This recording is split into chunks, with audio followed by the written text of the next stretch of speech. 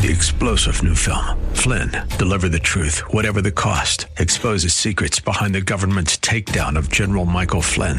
Flynn knew what the intel world had been up to. He ordered the first audit of the use of contractors. This set off alarm bells. He told the truth. He was the most dangerous person for Donald Trump to hire. They had to get rid of Flynn.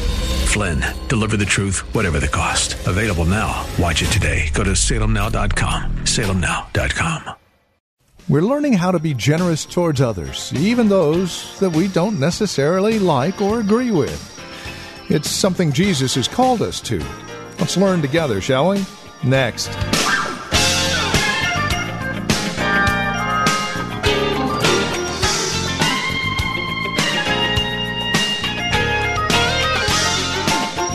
From Valley Bible Church in Hercules, welcome to today's broadcast of Truth for Today. Pastor Phil Howard returns us to our look at Luke chapter 10, how to be generous towards others. It's a challenge, especially in this day and age when it's all about self. God calls us to be others-minded. As we begin today's program, Pastor Phil Howard does so with a personal point of application through a story that he relates to us that happened to him not all that long ago. Here's Pastor Phil with today's broadcast. I always tell the story. It's so convicting to me, and I was thoroughly chastened and rebuked for it. But I've told the story that when we were over in the other building, one day there was Donna, Hazel, maybe Virginia. We may have had some other staff, but one day, a Latino woman came to the office, spoke broken English, and got through the secretaries, and they finally got her back to me, which I didn't normally see people that I didn't know.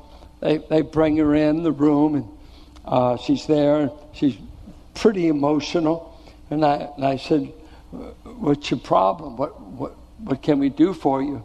She told the story that her mother was coming from Central America, going to be with them. She was thrilled. Went to the store to buy. She wanted to put on a feast for Mama. And while at the store, somebody stole her purse. So she had no money. She was rather destitute. She comes in. She's crying. All I wanted to do is treat my mom to a great feast. I just wanted to be good to my mother. And telling her, and I felt like she's sincere. You just tell.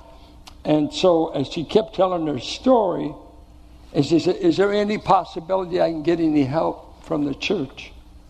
She didn't go to our church. And I said, "Well, we have a form, an agape form, that you fill out, and you tell the need, and then we turn it over to some of our deacons or some of our brothers. And they'll go over that and see if it's legitimate and all like that." And so she's there. She's, as it were, a helpless, robbed woman. I put her about 50. And she says, "How soon would I know that?" I said, "Well, maybe Wednesday or Thursday." I said, "That they have to meet. And then they'll give you an answer if they would be able to help you." Well, what can she do? She didn't go to this church. She didn't know any of us. She's just been robbed. She's in dire straits. So I said, "Well, Senora," I know Spanish. I said, "You don't seem impressed." The accent might not be right, but, I took her hand. And I started praying for her mother, who's coming up. Going to see her the next day, and she's distraught. I said, "Let's just pray about it."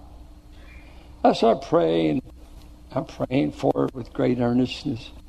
Lord, move the deacons to help her. Move Valley Bible to help her. Move the church to do something. This dear woman is deserving of help. And the Lord, in a soft, tender voice, said, "Bozo sheep." That's me. "You've got an agape fund in your wallet. Your brother taught you to hide money from your wife in your wallet.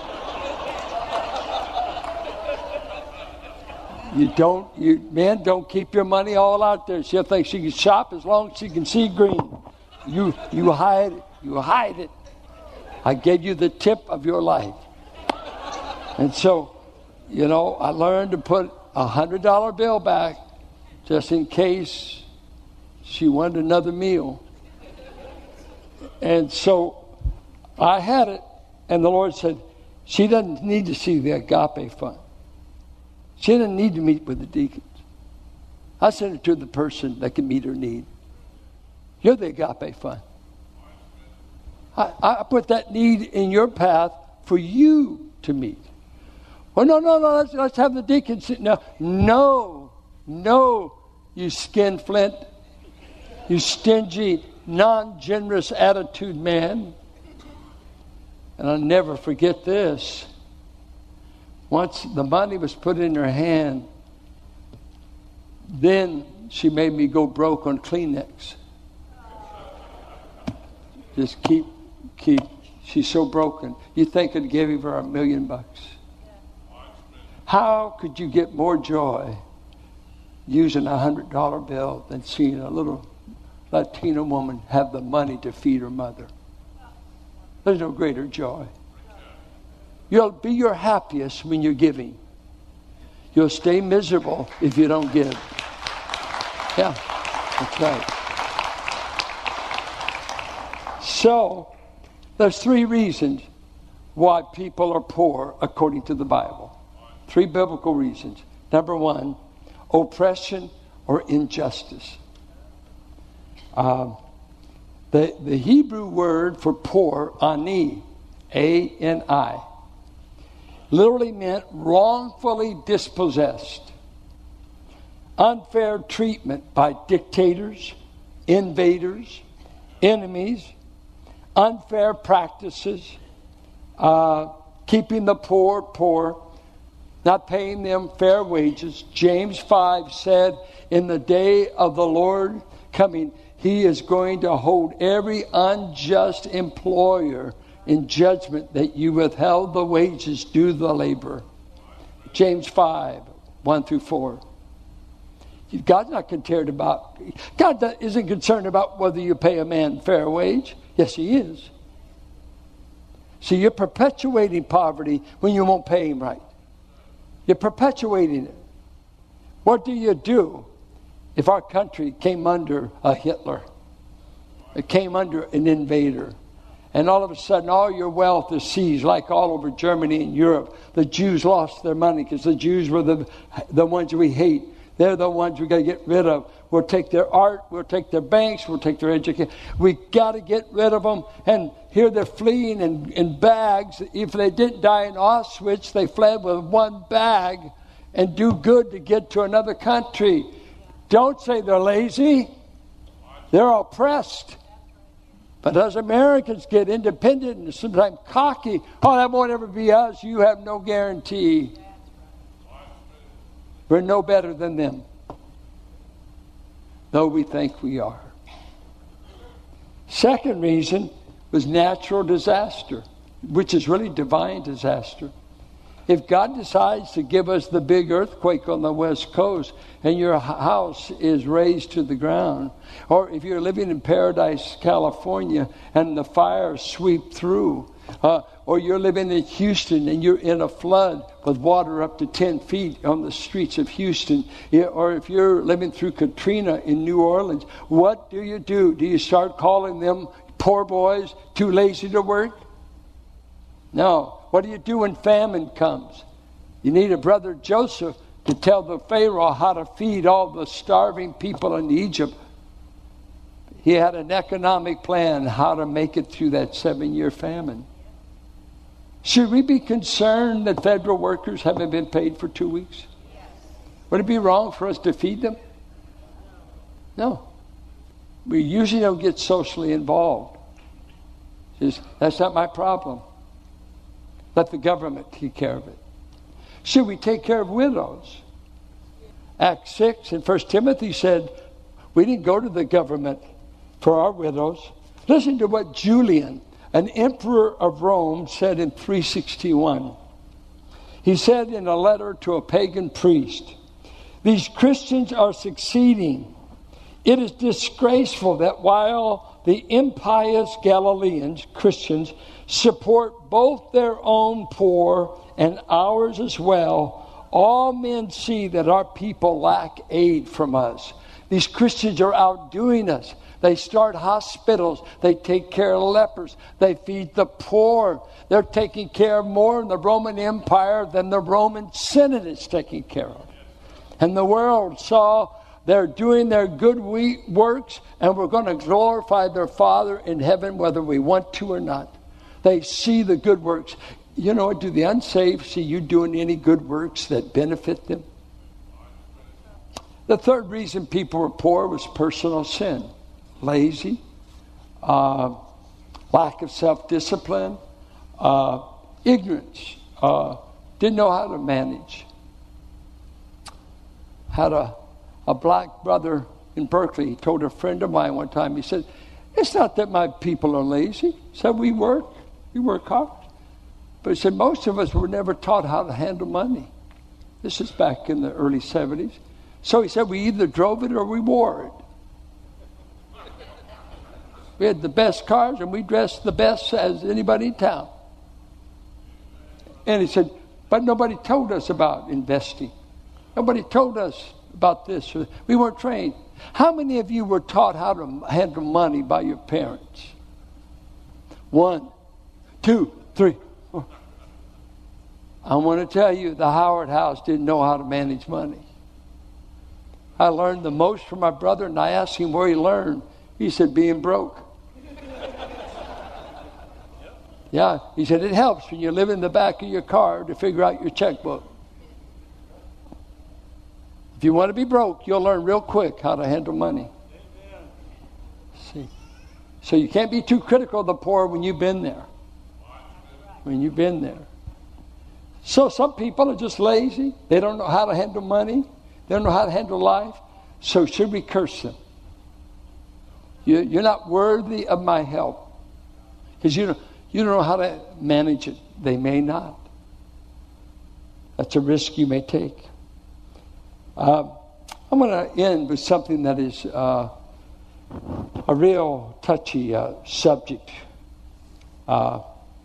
Which of these do you think was the neighbor to the man who fell in the hands of the robbers? He simply said, the one who showed mercy. Here's an issue among evangelicals. Where does mercy ministries and evangelism go together? And by mercy, let's say deed ministry, do good works. Let's say in our church when we used to have the Rodale, the Sean barbecue thing. The big thing about that was a poor white boy who grew up with nothing. He wanted to be good to Rodale, and let's feed as many as we can. What a stupid, crazy idea. Sounds like Jesus. Would Jesus do it? Because some of us grew up, all we owe them is the gospel. You're going to hell if you don't believe what I just told you. Well, I don't believe it. Well, forget you. I'm going to the next. Would it be all right? Says, I noticed your kids had no shoes and I noticed no food. Would it be all right if my wife and I bought you the evening meal? Though you don't buy the gospel, would that be a waste? One of our brothers told me about a girl, had twins in South Richmond. Who knows? I don't know the age. But would it be right to help this girl? Who knows if the children are getting care? Who knows if she can buy diapers? You know, poor girls that have babies out of wedlock, especially twins, they don't really deserve your help. Right? Would Jesus buy diapers? Let's see, some of you are not amen, because you don't know squat about social concern. We weren't taught it. We were taught, you better know the book of Daniel. Better know the book of Romans. But we never taught, it's none of my business what the world does. Because everything they're getting, they deserve. As though we didn't. So here's 5 views of social concern and evangelism. Here they are. Mercy and social justice is the only purpose for the church. This is the liberal agenda. Just social action. Social action. And they're out there. They're known for that. No gospel usually, just social action. 2, social concern is the most important aspect of our mission to the world. And evangelism is next, but it's secondary. Let's first feed, minister to the body. That's our primary agenda. If we get around to message, okay. 3, social concern and evangelism are equal in importance.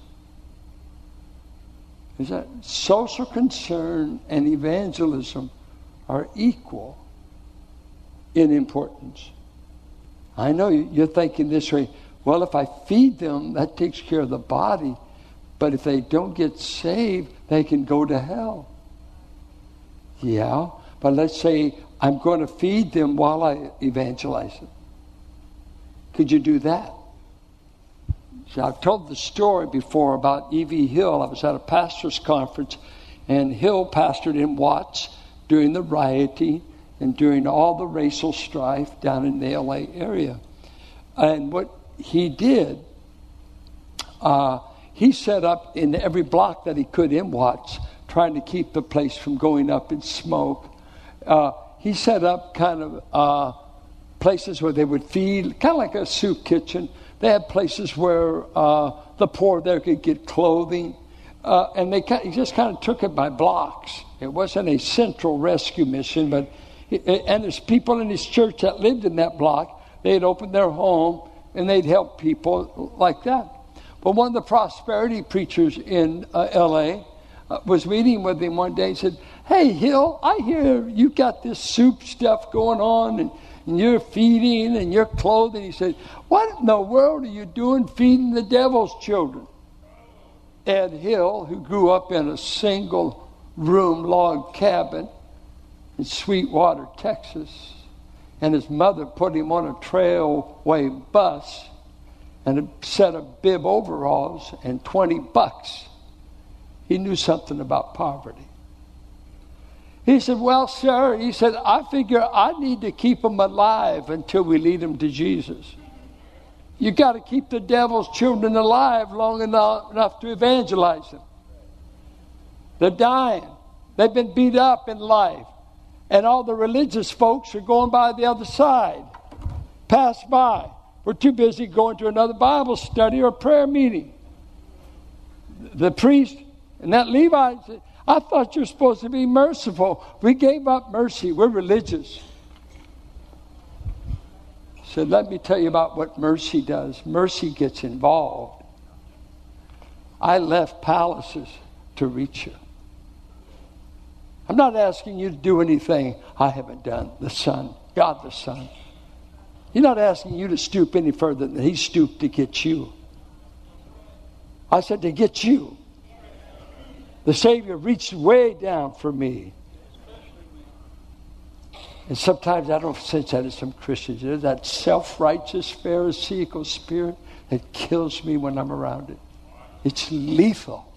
It's self-righteous Christianity. It's not, I receive mercy. I'm an object of mercy. Did you know that in Ephesians 2, he said in the ages to come, He is going to display His saints as in a trophy case and point to angels and say, "This is what grace accomplished. They're in my trophy case for all eternity. Not what works accomplished, what my grace accomplished. I'm going to advertise it for all eternity." Well, fourthly, evangelism is the primary function and ministry of the church. Mercy is necessary, but secondary. And finally, social concern is not the job of the church. Leave it to Caesar. Well, we'll cuss Caesar because we don't like him. No. That's why we got an agape fund. When this church first started, Greg Hirschman was here in those days, and we got a few others, but just a lot of young people, 18, 19, 20. Hair, you never know. I mean, they were the Berkeley hippie crowd kind of thing. Drugs, sex, and the 60s. It's just that. Okay. Just saved, many of them. We used to have money circulate all the time in this church because if any need got out, someone needed tires, someone would buy it. Maybe a couple guys would go in, they'd buy them tires. Or a gal needed this, they'd do it. And nobody taught them to do it. Nobody asking, do I get a tax credit? Everything was, money was going everywhere. And what was amazing is young believers spontaneously started caring for one another. They wanted to help. They wanted to help. See, generosity is a work of the Spirit in the heart. And I pray that you'll learn, and I will learn, as I'm convicted by this message myself, because of my lack of social concern, is that the agape fund starts in your heart, not in your pocketbook. And don't ask what the church can do for you. Ask what you can do for the church and for those. Make it your responsibility. We can have people dragging in all the things we ought to be doing. I ask you, what is God wanting you to do personally? What is God asking you to do? We have a story. We used to have a man in this church, Fred Griffith, one of the nicest men you'd ever want to know. And Fred, that was Frank Griffith's father, came to this state back in the early 30s. He was a preacher's son, Oklahoma boy. Came out here like many of those men did, like on $2 or $3, hitchhiked Route 66. And he got as far as Arizona and no further. And all of a sudden, the guy pulls up with a big, fancy car, gives him a lift, gets him out of that sun. I believe he brought him all the way to, I think it was L.A. He got that far, but got him out of Arizona, got him through Needles and coming on up the state. And when he's letting the kid out, just a young man, when he's letting the kid out, about 1930, 31, he hands Fred a bill. I don't know how much it was. Handed him a bill. And Fred said, oh, sir, you can't leave. I got to get your address. I got to get it. He said, why? He said, I'll pay you this. I'll pay you back. As soon as I get a job, I'll pay you back. And the man said, oh, no, you won't. He said, just keep passing it on. Keep passing it on. And Fred, my brother and I know, if you went to lunch with him, you could not pay. He said, I've got it. I've got it. Fred, no. I think I always said yes, but some would say, no.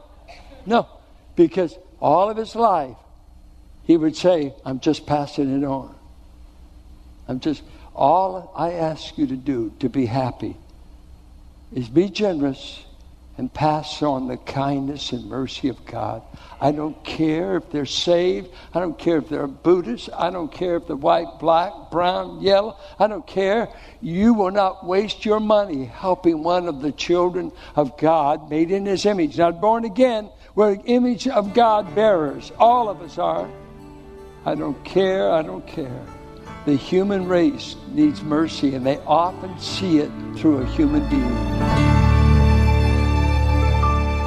And this is Truth for Today with Pastor Phil Howard. Our time today spent in God's Word to encourage you, to bring you truth for today. If you have questions or comments about our time together, we would invite you to write to us. You can either visit our website and drop us an email, write to us via U.S. mail, or give us a call. Another way to reach out to us with your questions would be to simply record them on your voice memo app on your smartphone and then email that audio to tftquestions@valleybible.org. Our phone number is 855-833-9864. Our website, truthfortodayradio.org. And if you're writing to us, the address is 1511 M. Sycamore Avenue, Suite 278, Hercules, California. The zip code is 94547. If you have questions about the ministry of Truth for Today and how we are funded to air on this radio station, we would love to talk with you. We are listener-supported, quite simply, and no gift is too small, no gift is too large. Whether it's a one-time gift or a monthly gift, it all goes back into the radio ministry, ensuring that it airs on this radio station. So would you consider that as you reach out to us here at Truth for Today? One other note as we close out our time today, while Pastor Phil is the pastor emeritus at Valley Bible Church in Hercules, we are still very much a part of this body. And if you are looking for a church, we would invite you to join us. For directions and information, you can visit our website, truthfortodayradio.org, or again, call 855-833-9864. Whether you visit us in person or simply stop by our website or listen to us here on the radio, we hope to see you next time we get together for another broadcast of Truth for Today with Pastor Phil Howard.